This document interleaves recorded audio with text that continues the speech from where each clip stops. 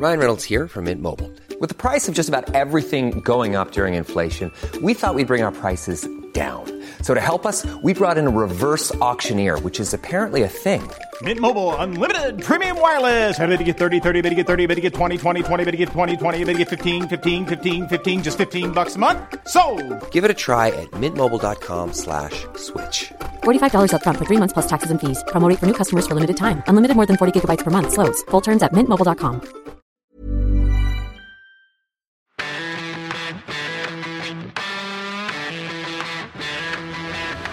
Welcome back to Parts Unknown. I'm Matt Davis. We're continuing our WrestleMania rewind. Today we're talking the biggest WrestleMania of all time. 101,763 people, if you believe WWE, who never exaggerate about these things, at Giant Stadium in Dallas, Texas. It is/was WrestleMania 32. And here to talk it through, wearing a cowboy hat, is Carrie Dunn. Good morning. And a couple of bona fide Texas studs, Carl Anka. Welcome, true believers. And Anton Toulouse. Howdy. So we're going to go in terms of basically what we like best on this show, rather than a match-by-match breakdown, or the most significant, perhaps, would be a better way to put it. And we'll start at the end with the last match on the show. Roman Reigns pinned Triple H in just under half an hour to win the WWE title. In my life, my goal is to help people, says Roman in the hype video. Cue the sound of 100,000 people booing him as he came out. JBL said there was a celebration all over the world at the end of this match. Anton, was that the case in the Toulouse house when the big dog finally won the big one? Oh, not particularly. I mean, as I think there'll be a theme for this entire WrestleMania, it felt too long. It felt like longer than half an hour. My favourite part was Steph's GCSE drama soliloquy at the beginning. It kind of felt like a very bad sort of rendition of a Shakespeare sort of thing. It was pretty funny. It wasn't supposed to be funny, but made me laugh. It was riffing on the Game of Thrones theme, wasn't it? Which was obviously big at this time. Really and she actually got to sort of give her Vince and Triple H's real views on the world and the WWE universe, I would suggest, Carl. Yeah, I remember thinking how delightfully meta it was, because Stephanie was talking about how we're all essentially peons that will be crushed under the constant wave of narrative that is, the soon-to-be King of Kings. In plot terms, it's meant to be Triple H who's the King of Kings, but obviously for all the fans, it is the oncoming storm that is the Roman Empire, and we just go, oi, here it comes. Carrie, where did this rank for you in terms of Triple H entrances at WrestleMania? It was rather grandiose, even by his standards. Even by his standards, yes. And obviously, as you say, Steph's epic speech-making skills being used to their full force. They're insulting us for our pathetic lives, all that kind of stuff. Yeah, classic Steph stuff. Which I enjoyed much more than I actually enjoyed the match, I think. And in terms of the match, this is going to be a recurring theme for us, I think. But is it just simple enough to say, well, they could have shaved 10 minutes of it and it would have been a much better match? Or are we maybe doing it a bit of a disservice and actually it was okay? There were definitely elements that were good. I mean, there was a fantastic net breaker from Triple H off the table to Reigns. And it was all really about the spears, wasn't it? The high impact was great in terms of, when Reigns all of a sudden just came out of nowhere and put Triple H through a barricade. You're thinking, brilliant, that's what you expect. That's the intensity that you kind of get behind Reigns when he's on form. And that's what Triple H has been doing for years. That's fine. But it was very slow. It was very, it's the main event. We need to make this, we need to fill WrestleMania was long enough as it was. By this point, we were hours into it. It's fine. Keep the intensity, keep it short. And that's not a problem. I don't think anybody would have minded if it was 10 minutes shorter, but because the intensity would have been there. Cole, Triple H has obviously gone through a period of development in terms of his character over a couple of decades. I know that's something that you'd like to see a bit more of from Roman Reigns, given that this was another opportunity for him to headline a WrestleMania, but from the 12 months prior and the 12 months that would follow this, there's not a great difference between the Roman Reigns of then and now. Yes and no. The great conundrum about Roman Reigns is he doesn't quite have a character yet, which makes him really, really malleable and a lot of fun if you want to put him in a main event, because he's got everything. He's 7 out of 10 on mic, he's 7 out of 10 in looks, he's more than 7 out of 10 in looks. He's a very handsome man. He's 7 out of 10 and he's got the intangibles, he's got the in-ring stuff, he's got the mic work stuff, so you can put him in a main event in any sort of thing and he can do underdog. We've seen him be an underdog against Brock Lesnar. We've seen him now be the guy trying to take on the rest of the world in 32. We saw him be the like young lion who's going to destroy everything in 33, and now possibly we're going to see him do other things later on. That's fun. But also, what is the point of Roman Reigns? John Cena's point is hustle, loyalty, respect. He's going to go through this to be amazing. So when Roman Reigns comes out for 32, he goes, I want to be an inspiration for children. And you're like, well, really? Like, how? You do a lot of brooding, solitary, violent things, which is very... That's how I felt when I was a teenager, though. So I want to be an inspiration, but also everyone leave me alone, and I'm going to beat you up if you get in my way.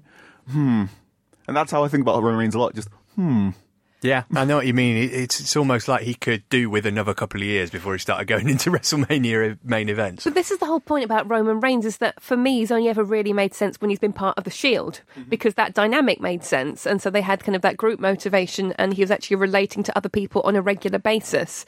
And now he's been taken out of that situation. Yeah, you're quite right. It doesn't really make any sense. He could be all things to all people or nothing. Bit of character work in 32 in that main event match is right at the start, where Triple H comes around, beats him up, slaps him around the head twice to try and get in his head. Roman Reigns turns around, knocks him, and then does the crotch chop. I'm like, oh, that's who you are. You are just annoying and you don't care. You have no regard for anything. And if he keeps with that, just no regard for anything, I didn't shake your hand, I didn't want to become your champion, I'm going to do this. Oh, you've got the League of Nations, I'm going to do this. I don't care. I don't particularly want this title. I'm just the best. And like that's what he should be. He should be like, well, title, whatever, put it down. Which is, he kind of gets that when he's holding the US title and does that weird backpack thing. Yeah. But he never fully leans into the whole, he's not supposed to care about all the big things he's been given. Well, I say given, he's earned. He's so confusing. He's the Wolverine of wrestling stories. Like the point in the 90s where Wolverine was in every single Marvel team-up because it was just the most popular thing. And why is Wolverine hanging out with Spider-Man? Those two shouldn't be next to each other. That's Roman Reigns with so many things in wrestling. Yeah, we could do with a bit more consistency to his character. So he won the match, obviously. Final shot, him celebrating with the belt, etc., etc. Meanwhile, earlier in the night, Charlotte retained the women's title in a three-way over Sasha, and Becky Lynch just went just over 15 minutes before this match. And indeed, it was on the kickoff show. We got the footage of Lita announcing that the Divas title will become the women's championship. This was the first time they'd made that change. Moolah was the first face on the hype video, which just goes to show once again how great WWE are at promoting women. This, I would suggest, Carrie, is perhaps up there with the best women's matches that the company has ever put on. Is that a bit too much of a stretch? I really enjoyed it. No, I think it's an excellent match. I mean, I guess for me, the fact that the belt was being renamed probably overshadowed it a little bit, because I was just so excited about the fact that they were finally not going to be called Divas anymore. And also because on NXT, it'd be called the Women's Championship for like ever. There'd never been Divas on NXT. And the fact that the main roster was still kind of pushing this really kind of outdated 90s Attitude Era kind of women's wrestling was really depressing. So I was kind of really excited that finally when we get the chance to compete for a Women's Championship, and the fact that there were really good wrestlers doing it. Yeah, it's a fantastic match. And actually, speaking to Carrie's point, Anton, the NXT Women's Championship was that, and these three women were all in NXT at pretty much the same time, so it did feel kind of like a sort of coming out party for women's wrestling in WWE, if you like. Yeah, it really did, and the match lived up to the hype, which I think was the most important thing. You know, if it was a turkey, then everything was building up towards not just sort of the actual storyline, but in terms of what wrestling needed to do to modernise to fit in with modern society, would have been a real shame. But this actually lived up to it, and I thought, in terms of the one person that kind of gets lost or in the shuffle is always going to be Becky Lynch. And actually watching this match back again, I thought she was the standout performer in this match, actually, which at the time watching it, I didn't really notice. She was absolutely superb. She did a beautiful pump handle rock bottom, a great electric chair back splitter off the top rope, and she was the one in terms of actually they kind of held a lot of it together. So we all know what Sasha can do. We all know what Charlotte can do. We've seen her either in NXT or since. But actually, she was the one in terms of, it's a shame that she hasn't really kicked on as much as the others, because in the ring, she proved that she belonged with those two. And why do you think that is, Carl? Is it as simple as she hasn't got a famous dad or a famous uncle? Her character doesn't seem quite as well developed as Charlotte, Sasha, or even Bayley. I think it's just she's weird. Her character is she's weird. She's like steampunk Jack Sparrow, and she's got far more fluid ring gear compared to everyone else. on out the four horsewomen. She wears pretty much whatever she wants, which 40% of the time she comes to the ring going, what is that? When it works, it really works. When it doesn't work, she kind of looks like a weird Mad Max villainess. Like sometimes she's steampunk Jack Sparrow, sometimes she's a weird Mad Max villainess. She's very, very fluid. And there will be a great video package one day when they decide to go forward, where the whole gimmick is you never won the big one in NXT. You haven't won the big one against Sasha. You haven't won the big one against Charlotte. Like, let's go. Because Bayley's defeated all the horsewomen. Sasha's defeated all the horsewomen. Charlotte's defeated all the horsewomen. Becky hasn't beaten any of them. That story that you're telling would have been perfect for Bayley, wouldn't it? Yeah. They did well. They already did that in NXT. I think Becky Lynch is great. Tiny point rewatching this match in 32. Get Ric Flair out of there, like so much earlier. Yeah. So he took a bump, didn't he, from Becky? He did. He shouldn't have been ringside. So he comes out. Obviously, this is my daughter. This is Charlotte Flair. Fantastic, great. Just stay at the back.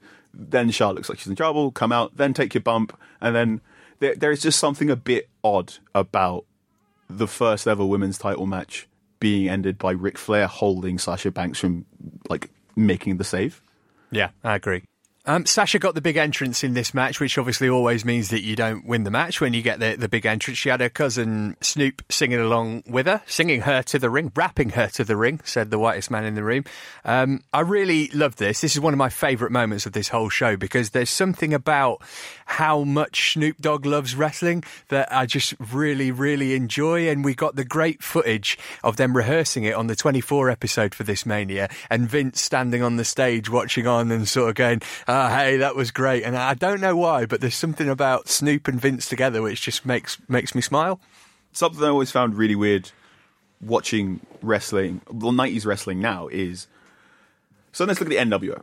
The NWO are a bunch of old 30 to 40-something white guys who are acting like hip-hop rappers.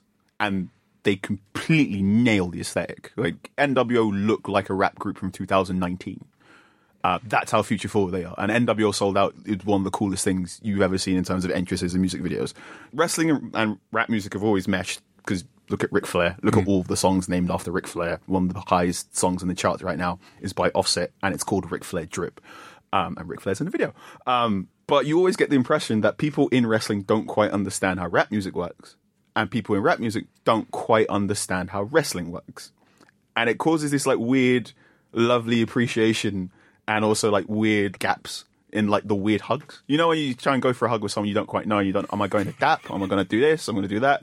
That's how it always feels when a rapper is out doing a wrestling thing. And that's how it always feels when a wrestler's like trying to do a rapping thing.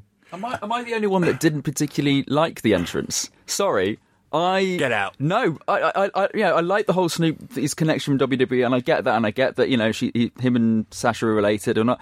But we're not talking Snoop in his prime. We're talking it's like you know, everyone's got that uncle who's constantly drunk at parties, who always wants to come along, and then he's wearing a robe and he's pottering along and that kind of thing, spouting out early 90s hip hop cliches. If it was Snoop, if it was prime Snoop, great. But we're not. We're talking 10 years down the line, Snoop. We're just talking up. Like, what's he actually contributing to this? This isn't. I'm not having this. No, I'm sorry. Carrie, you've got the casting vote. Okay, well, I'm going to put in a bit of feminist criticism then. Why are men there? Why does Sasha need a man there? Why does Charlotte need a man there? Becky manages it. No men. There we go. All right, that's an interesting take that I hadn't really thought of, which shows how sexist I am.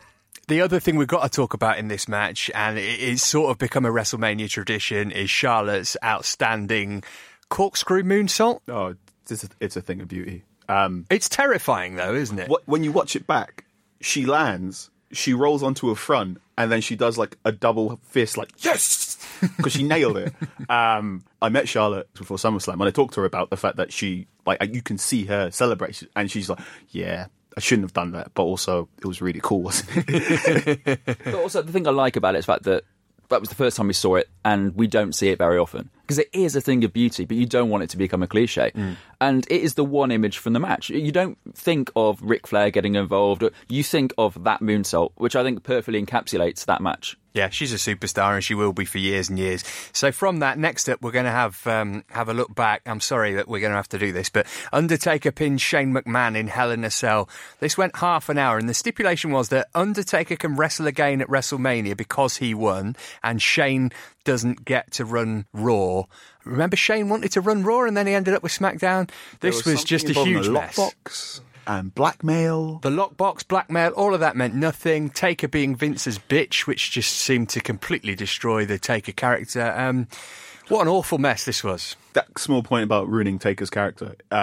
In the promo video just before it launches, Shane goes, your character and your legacy ended at WrestleMania 30, which I thought was a lovely little touch. And then you get the match, and then you're like, oh, man. This is basically... Was it really as long? It's nearly 30 minutes and 3 seconds. This is two middle-aged men that should know better. And the thing is, with Shane, I forgot how big the pop is. There was such enthusiasm about Shane McMahon being back in WWE. And it's weird, sort of, as we build up, now... And where he's fallen to, where he's just become another McMahon, everything centres around him, all the SmackDown storylines go through him. But at the time, the pop was huge. He was so popular, seen as a breath of fresh air, and everyone was really enthusiastic about what he could potentially bring to the ring, even though the storyline was a bit tired and all over the place. There was still real enthusiasm behind this match and behind his return, which I forgot about, but watching back, like, oh my God, yeah, I was really happy to see Shane back in WWE. And now I'm not. And this match should have been the eye-opening moment. You're like, oh yeah, this is how it's going to be. Yeah, absolutely. A chubby Taker with no top on and leather trousers eventually won the match. The big spots got over, Carrie, but the rest of it was a bit yeesh. I couldn't believe how long this match was. And then kind of watching it back, it was kind of like, well, it's because they can't move. Neither of them can move. And then Shane takes, 25 minutes climbing up into the top of the cell? And yeah, can we not talk about this? It's just sad. I did like Maria Menounos on outside the ring. Come on, Shane, you can do it. Like, she just loves WWE so much, and she's so into it. She was desperately trying to inject some enthusiasm. But this was, we'll get onto MMA this. Style. Sorry? Why did they work at MMA style? Yeah, well, they should have done what they did for 31 with Triple H and Sting, and just thrown all of the sports entertainment at it. Yeah. But yeah, the thing that annoyed me the most was the toolbox. Like, it was. Yeah. That's not a weapon for a start. Secondly, when it came open, it wasn't full of tools. It was just full of little screws and maybe tiny little pair of pliers. Like, I could carry that in my pocket. What if you're going to use weapons? Come on, not a toolbox. Come on. Like, and also, don't call weapons toys. That's one of my pet peeves. Like, no, they're instruments of destruction. On the 24th, Shane said he's so proud of that match. We get to see him and Vince hugging afterwards. It's sort of quite an easy assumption to make, but it feels like a bit of a concession from Vince to Shane that, hey, your sister's way better at actually running a company and stuff, but if you want to go out there and arse about for half an hour with one of your mates and jump off something really tall, then I'll let you do that. He's in his 40s getting his head panned in to earn his father's love. In front of his children. It's a bit sad. That was another thing, wasn't it? The McMahon Sproglets coming out at the beginning thinking, this legacy is not going to end. Oh, no, they're going to run the company and this is, come on. But I love how Shane's got 3 boys and Stephanie's got 3 girls, and I mean, that feud just writes itself, doesn't it? They hinted at it when Shane comes back. So in the episode he comes back, he talks about legacy and then he names his children. And talks about having boys and having legacy. And then Steph's like, yo, what the hell? That's a messed up thing. I mean, yeah, good. Now go with it. And they didn't because no one wants to remember anything of consequence from this WrestleMania because it wasn't very good. No, I think that's what we're coming to. The thing about this match is there wasn't much Saxton. This is Saxton's first WrestleMania, remember? Saxton barely says a word during this match because he's clearly out of his comfort zone because they're thinking there could be some huge WrestleMania moments out of this, and there clearly wasn't. But it's funny how he is off mic for most of this match especially because he's not ready, and everything that will come out of his mouth will seem cliche-ridden or trite or scripted, whereas the other guys can make it sound spontaneous. There's no Saxton in the commentary of this match at all. I don't know whether they cut his mic or whether Cole and JBL just go, we've got this, son. Say hello to a new era of mental health care. Cerebral is here to help you achieve your mental wellness goals with professional therapy and medication management support. 100% online. You'll experience the all-new Cerebral Way, an innovative approach to mental wellness designed around you. You'll get a personalized treatment plan from a therapist, prescriber, or both in a safe and judgment-free space. Your Cerebral therapist or prescriber will outline a customized plan with clear milestones along the way, so you can get to feeling your best. With Cerebral, you're not alone in your mental health journey. We're here to empower you to live a fulfilling life. So take that first step towards a brighter future and sign up today at Cerebral.com/podcast and use code ACAST to get 15% off your first month. Offer only valid on monthly plans. Other exclusions may apply. Offer ends July 31st, 2024. See site for details. Get ahead of postage rate increases this year with Stamps.com. It's like your own personal post office. Sign up with promo code PROGRAM for a 4-week trial plus free postage and a free digital scale. No long-term commitments or contracts. That's Stamps.com, code PROGRAM.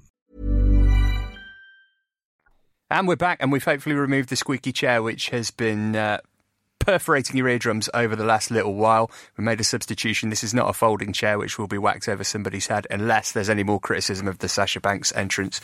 So we go back to the opener. Zack Ryder won the IC title in a 7-way ladder match over Kevin Owens, Sami Zayn, The Miz, Sin Cara, Dolph Ziggler and Stardust. Carrie, there's a crazy amount of talent in this match if you look at it from a 2018 perspective. Yeah, there really is. I'd actually forgotten this match happened, which is terrible of me, I know.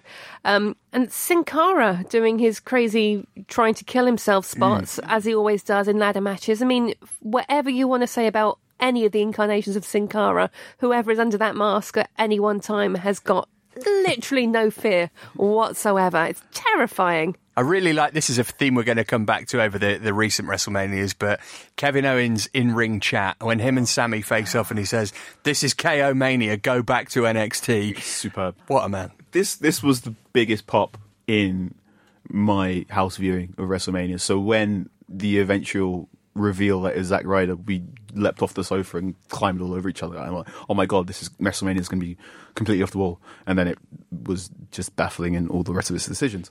One thing I'll pick up about this match, this is the first time where The Miz looks like New Miz. Like, this is the beginning of New Miz. Like, he comes out and you're like, whoa, he's jacked, he's hench, he's ripped, he's looking in really good condition compared to whatever. When he comes to the ring, he's wearing that gold cape he's wearing, and Saxton goes, what on earth is he wearing? JBL does his shut up Saxton thing and goes, that's what an A-lister wears. And that's the beginning of what we have now in The Miz. It's really weird that in like a match that very few people remember, that's like the genesis of New Mizdom. This was my favourite match on the entire card. It was a great way to start. I know it was the second Mania we started with a ladder match, but it was a great way to start. The pace was there, which you're just thinking, this is, you saw Cody come out, and I just straight in my heart sank. God, I miss Cody. What a waste of talent Cody Rhodes was, because he came out from 31. He came out looking like David Bowie had sex with Pudsey. And he took the hits. He took the ladder. He took 2 big ladder hits. And you're just thinking, my word, he is cool. He's good looking. He's brilliant in the ring. And what a waste of talent he was in WWE. It's a real shame, because when you look back, you think he could have. When he was in Evolution and Orton was the guy, Rhodes should have been the guy. He should have been the guy that came through, and he has the legacy. He has the lineage as well. So many backstories. It made me miss Cody in WWE. And like you said, just KO and Sammy stole the show with this, didn't they? Yeah. In a ladder match, they still managed to tell their story, which is absolutely superb. And just how brilliant is Sammy as a heel, how great is he as a babyface. Him and KO are the 2 best, for me, on the roster. And this match proved why. Yeah, I think there's a lot of people who would agree with you on that. In terms of Zack Ryder getting the win, it didn't last very long. He got the belt taken off him at Raw the next night. That's kind of peak WWE, isn't it? We give with one hand and then we take away with another. But was he worthy of this moment? Again, I keep referring back to the 24s, but they are worth watching around the WrestleManias, because we get the backstory of the childhood cancer battle that he had, which I wasn't aware of, and just how big wrestling had been for him in terms of whilst he was going through all that. They can do nice things every so often, WWE, and they did that here with him. Yeah, and I mean, Zack Ryder and Kurt Hawkins and their kind of childhood friendship and what kind of wrestling nerds they were. And they've kind of pushed that quite a lot. And I like that they gave Zack Ryder his Wrestlemania moment in inverted commas. And yeah, okay, it lasted 24 hours. But, you know, it's like we were saying before, you can't take that away from someone. Once they've got that, they've got that forever. So yeah, it's a nice thing to give them, even if he would have known it wasn't going to be a long-term run, wouldn't he? He'd have been told that. And we got to see his dad as well, the star of his YouTube series. Famous Zack Ryder's dad. How hench is his dad? It really is. So jacked. Wow. He obviously got the call a couple of months before. There's a chance, Dad, that you might be getting in the ring at WrestleMania. Make sure you're in shape. And he was. Yeah. And then, of course, the next day, Maurice turns up, beginning the Age of Miz. And that's a really, really great point that you made, Carl, that was the start of that chapter of the Miz's career, wasn't it? Because it was Miz and Zack who were the last. Well, Miz was up on the ladder, wasn't he? About posing, waiting to get the belt, and then Zack dumped him off. So that the evolution into what we know and love of Miz now. Next up, we'll talk about Chris Jericho against AJ Styles. Really good match, really interesting match. Was I the only person who was expecting AJ to win this? Yeah, completely. Yeah, completely. The rivalry built up quite nicely. I thought it was a very cliched, "You like him more than me" kind of thing. And this is the thing that I took away from this is Jericho now where he is in terms of what KO did for him. That rivalry really, because at the time he was kind of, he was basically getting AJ across, and he was very much, I'm the most experienced guy here. You should love me, and it was all things we've heard before. Whereas obviously the KO rivalry, Festival of Friendship, I think took Jericho to a new level because we saw his comic timing again, and we saw just how great he was in the ring. Whereas this match, it's actually thought, the build-up in the VT, you've got Jericho watching a laptop, snarling, and that which is fine and fun, but, we'd seen it before. And actually, it was only when the match got going, you think, this is why Jericho's brilliant. This is why. And also, that Codebreaker's the Codebreaker to win it was a thing of beauty. It really was. But I thought it was a bit of a slow start. And then they allowed AJ to get going. And when AJ gets going, it brought the best out of Jericho. And that's why, for me, it was a great match to watch. Carrie, you were a bit worried when AJ came to WWE that he had a bit too much of the TNA stank on him. Did this help? Was Jericho the perfect opponent for him in helping wash that off, if you see what I mean? Yeah, absolutely. And I think what you're saying about Jericho and the kind of, you like him more than me, that's kind of the ideal Jericho story. He works that so well. I mean, yes, okay, they do it a lot because he's so good at it. And I think with the whole AJ thing and the whole Japan thing, and you've come here after a bit, go around the world, now you think you're going to be better than me. No, I thought that worked brilliantly, and I thought Jericho was a great introduction to the ways of WWE, if you will. And it's sort of reverse of what we were talking about with Zack Ryder losing the belt the next night. AJ got rewarded the next night on Raw because he won the Fatal 4-Way to be the number one contender to Reigns' title. Yeah, I feel like this was sort of AJ's great coming up party to Vince and the higher-ups. Just sort of, oh, he's that good. So if you read all the dirt sheets and rumours post-Mania, apparently the big consensus was Vince going, oh wow, I should have signed this guy way earlier. This guy was way better than I thought he had any right to be. The match itself was fine. It's a perfectly cromulent match. The build up was really, really quick. I thought Y2 AJ was going to last a lot longer. And it kind of feels like a mulligan from Jericho versus CM Punk in a like best in the world. You get this problem, I'd say problem, it's small lowercase problem with Jericho matches at Mania, which basically Jericho match is meant to be the work rate match. So you got all these big lads are going to do this, all this whatever, but then Chris Jericho is going to have this long-term story in the corner and wrestle 25 minutes and it's meant to be amazing. And sometimes it really, really lands, like the KO feud. And other times you're just like, that cake's been taken out the oven 5 minutes too early. And I think this match, yeah. I think this match didn't quite get there. Like the AJ pop isn't quite as crisp as you want. Like it hasn't quite had the time it needs to gestate properly. It's fine and looks good in the VT packages afterwards, but it's fine. And you've embiggened the podcast by using the word cromulent, so that can only be a good thing. Next up to this, I can only call it the biggest stinker. That's what producer Ben put it down as in the notes, and I have to agree with him. Brock Lesnar pinned Dean Ambrose in a match that Brock Lesnar didn't really want to have from the looks of the way he performed in it. This is the match. This is the big problem with WrestleMania 32 is they have the two big matches that are meant to do the heavy lifting and distract you away from the weird Roman Reigns thing don't snap. So your Shane Undertaker match doesn't snap, and your Dean Ambrose Brock Lesnar match doesn't snap. This is the match that Dean Ambrose is meant to become the great Dean Ambrose and the next great babyface. And it doesn't work because what we now know and what we can now very clearly see from Brock Lesnar's later feuds, Brock Lesnar doesn't like Dean Ambrose. Like, you can tell when Brock Lesnar likes the person he's wrestling with because he's far more willing to eat a potato, he's far more willing to get put through a table, he's far more willing to get panned and whatever. And when he's not, he's like, all right, here's 8 suplexes and an F5, bye. It was so deflating. And of course, we got that vibe as well from Dean Ambrose on the Stone Cold podcast that they put on the network, where Austin asked him, didn't he, about the match, and he said, hey, you need 2 people to make a match. If only one person wants to make it, then it's not going to be very good. And that's the way this was. Lesnar won after 13 suplexes and an F5. I sort of feel, Carrie, like he didn't justify his money in this WrestleMania. Yeah, I think everything you've said so far is completely bang on the money. But I think my favourite bit of this match is where Lesnar's just looking at Ambrose and just goes, you son of a bitch. And you kind of think, is that heel work or is he actually thinking that? And I think he's probably actually thinking that. And yeah, it's all a bit orcs, isn't it, really? A bit awkward. I was watching this match and Dean Ambrose reminds me of kind of going back to like thinking of ex-girlfriends, because like when they come on the scene, yeah, you're excited, and you think there's something new, and you like them instantly, and they might bring friends along who are exciting, and they come into your life, think, "Hey, this is great," and then after a while, you're like, "Okay, they're all right," and then after they're actually becoming a bit annoying, and I'm actually, what am I doing in this? I need to get out of this. Something needs to go, and then all of a sudden they become irritating. And this was the moment. And then, unfortunately, the problem is with Dean, his irritation almost becomes physical. He's almost like wrestling's gonorrhea in terms of like, you might have had a great time in the build-up, and then all of a sudden you can't get rid of it. And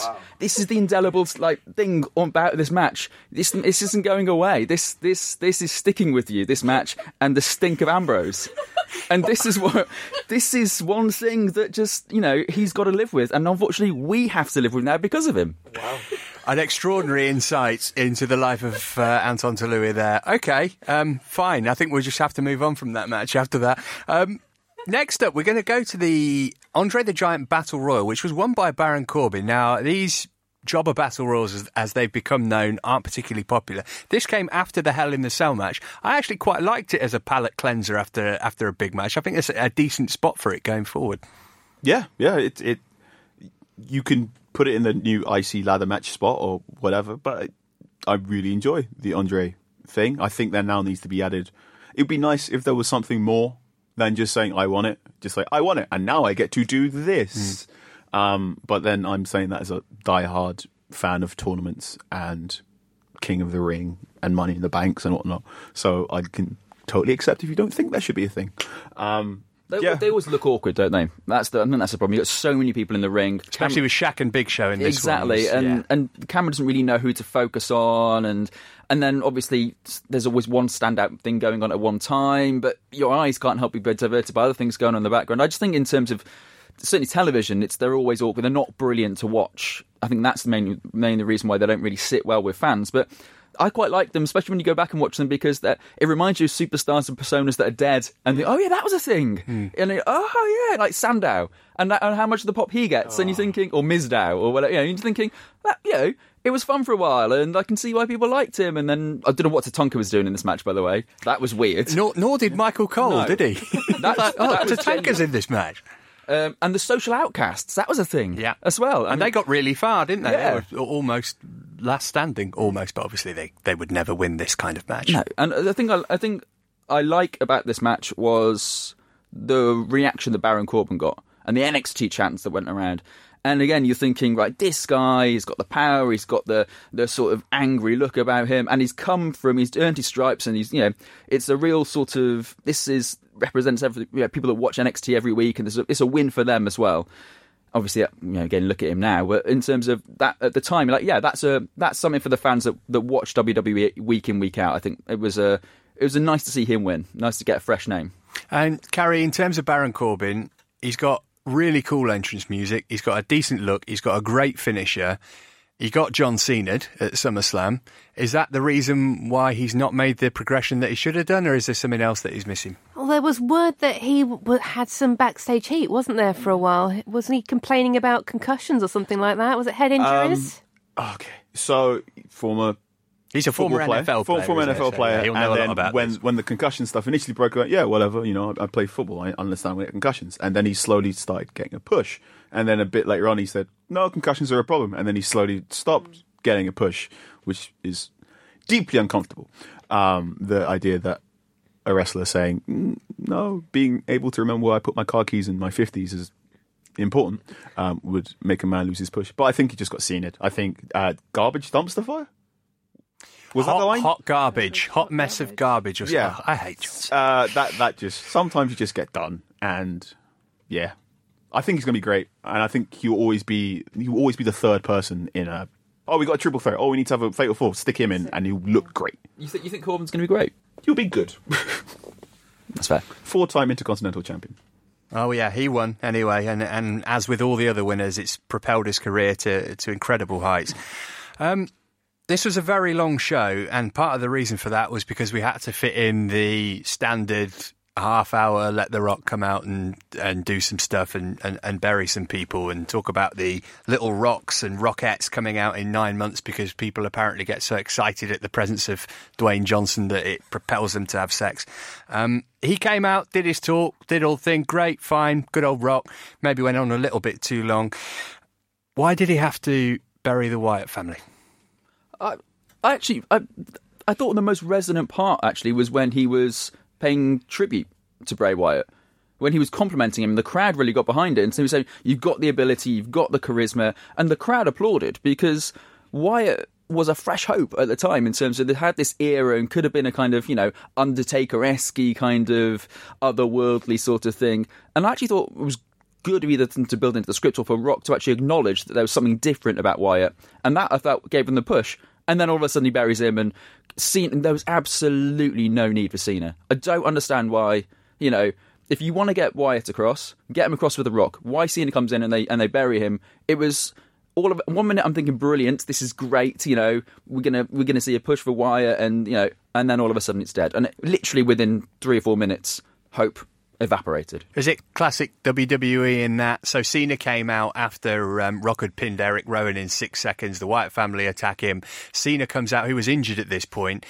Is it classic WWE to kind of go, well, yeah, but it's Rock and Cena, so they need to be standing tall? Yeah, it's Rock and Cena, it's WrestleMania. This is what people want to see. But I think you're absolutely right. Watching Rock put over Bray Wyatt and saying those wonderful things and getting that kind of response and then absolutely undercutting it with burying Rowan in 6 seconds. It's just, I get that it's WrestleMania and I get that it's Rock and I get that Cena has to come out and help him clear the ring because, it's Rock and Cena, it's WrestleMania.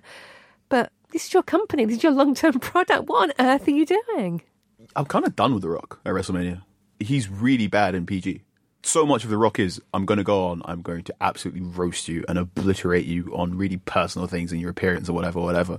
And in PG, you just get what he did to Lana and Rusev, where he just calls Lana all sorts of horrible sexual stuff. And you're like, go away. You're just so mean.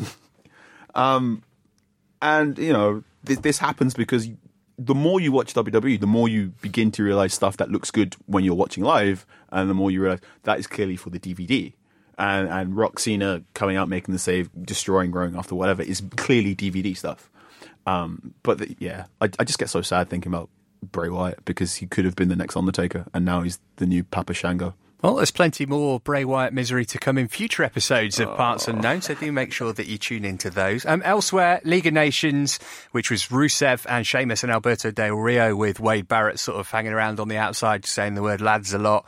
They beat the New Day in about 10 minutes, but the story here was Austin, Shawn Michaels and Mick Foley coming out post-match, and Austin stunning Xavier Woods at the end. This is fine, isn't it? This is almost it is a better way of using old-timers than they did with The Rock. Come out, keep it short, do your spots, out you go. Oh, I hated this. Hated it. Like blood red fury around my living room. Hated this. Because it was a waste of Austin, Shawn and Foley, or because they were burying the new guys? Burying the most amazing thing in wrestling for that year, which was the New Day. Well, they didn't bury them. I'm not going to overuse the word bury, but no, don't have Stone Cold do that to the New Day. The New Day are amazing and fantastic and wonderful unicorn people. Just doing that just showed, again, this is going to be good for the DVD. And again, like, nothing is as good as it used to be because we never let anything we currently have get the chance to be as good as it used to be. Yeah, I hated that moment. Shawn Michaels looked amazing. So did Austin, to be fair. I thought. Yeah. But I hated that moment. And the League of Nations are, oh man, that's going to go down as one of like wrestling's great almost stables. So every now and again in the WWE games, the WWE game staff get to talk to WWE creative staff, and sometimes WWE creative staff can test ideas in the computer games. And the League of Nations was an early test idea that came out in WWE 2K11 or 12. So this was an idea Sheamus had and gave to creative years and years ago, basically like, just give me all of the non-American wrestlers and we'll call them like something. And that's a stable in one of the computer games years before the League of Nations comes about. They went, oh yeah, let's use that old idea and do it. And the League of Nations could have been amazing, but they got Roman Reigns and it's like, ugh, fine. I love Barrett in terms of he was great, and he left his last night on Raw was the next night. It turned out, and he as an orator, I think is absolutely superb. And it was obviously at the end cliche ridden to bring out Stone Cold et al. But he was brilliant in terms of, you know, we see him in previous Manias and his bullhammer is brutal. Mm-hmm. He speaks like, you know, someone who's angry at the pub, you know, and that's great. And that's, you know, I agree with you in terms of League of Nations. It could have been absolutely brilliant. And it was a waste of, I certainly think it was a waste of Barrett's talent because he was brilliant in Nexus as the leader and he's a natural leader. So for him to kind of get so easily swept aside after saying, oh, we're the greatest, also we're the greatest three-man, well, there's four of you. That didn't make any sense either. So that kind of annoyed me. And to go back to New Day, why were they dressed as Dragon Ball Z characters? Why are they dressed as Vegeta? And then coming out of Bootios. Promote one thing at a time. No. Let them do whatever they want. Promote Dragon Ball Z or promote Bootios. No. Why would Dragon Ball Z characters be in a box of Bootios? Because that makes no sense. And not in a because they're New Day, they can do what they want. That makes no sense because you're just trying to promote a load of things. And it makes no sense because that's the New Day. The great, amazing thing about the New Day is that they are black wrestlers who just are goobers. They're not big, brooding, crime, angry, blah, blah, blah, blah. Like, hello, I like pancakes and wrestling and cereal and Dragon Ball Z and here's a unicorn horn. Hello.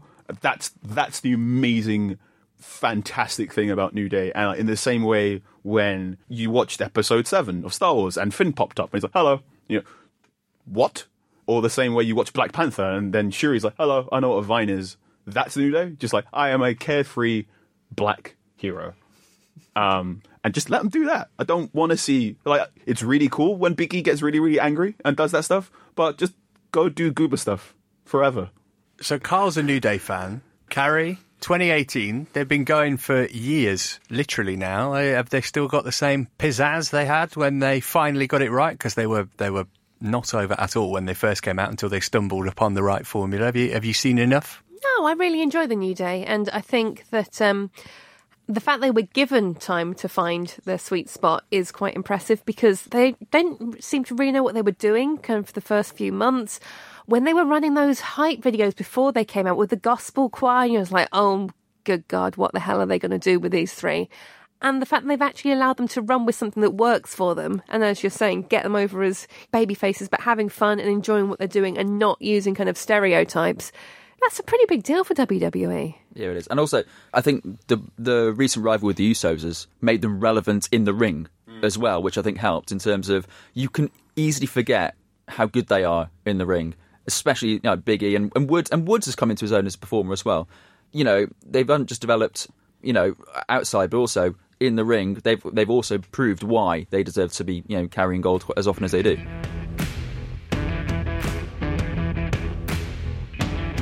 All right, so we're wrapping up now. In terms of the Hall of Fame, the following members were inducted: the Freebirds, The Godfather, Big Boss Man, Jacqueline, Stan Hansen, Snoop Doggy Dogg, Joan London, who was the Warrior Award recipient, and Sting, who'd announced his retirement at the ceremony the night before. Anybody got anything of interest to say about this particular class? No. Big Boss Man's one of the best heavies WWE's ever had, and we need to talk about that more. No one else felt uncomfortable like Godfather and the whole Ho Train and everyone's like, yeah, that was a good thing. No, that's not a good thing at all. But hey, what one do you put in? The Godfather, Papa Shango.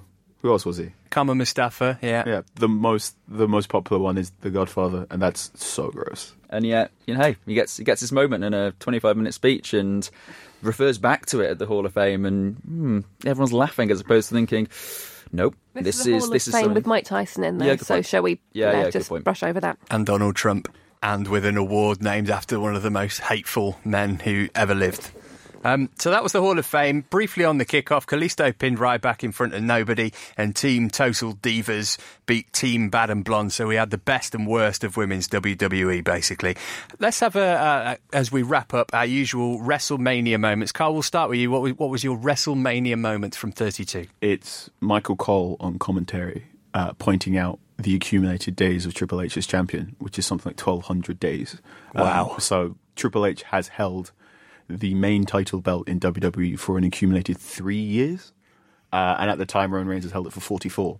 That's a great storyline. And they don't address that at all. But yeah, Triple H really likes holding that strap. He sure does. And I'm sure he will beat Ric Flair and John Cena's record at a time when he sees fit. How about you, Anton? 3-time Hall of Famer, at least. That's ridiculous. Mine was in the intro, because it had Michael Cole saying, where legends show youthful exuberance. And you're just thinking, oh, no.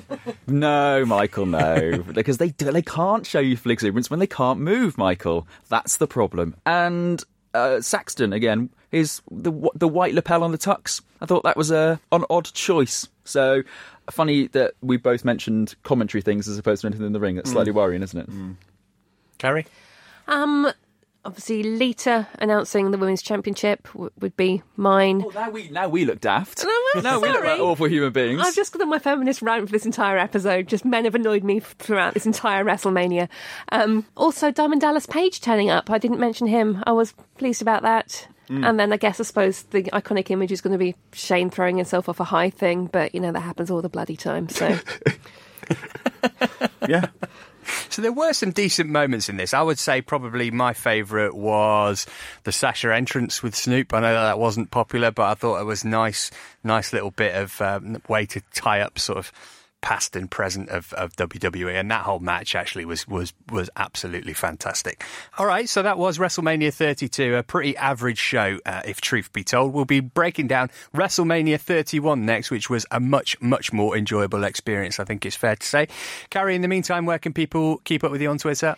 At Carrie Sparkle. And Anton? At Sky Anton. Carl? I am Anchorman616. I am at Matt Davis FC. Davis is Davies. But more important than that, follow the show at the PU Podcast. Thanks for your company today. I've been Matt Davis. You've been in Parts Unknown. The Parts Unknown Wrestling Podcast is a Muddy Knees Media production. For sales and advertising, please email sales@muddykneesmedia.com.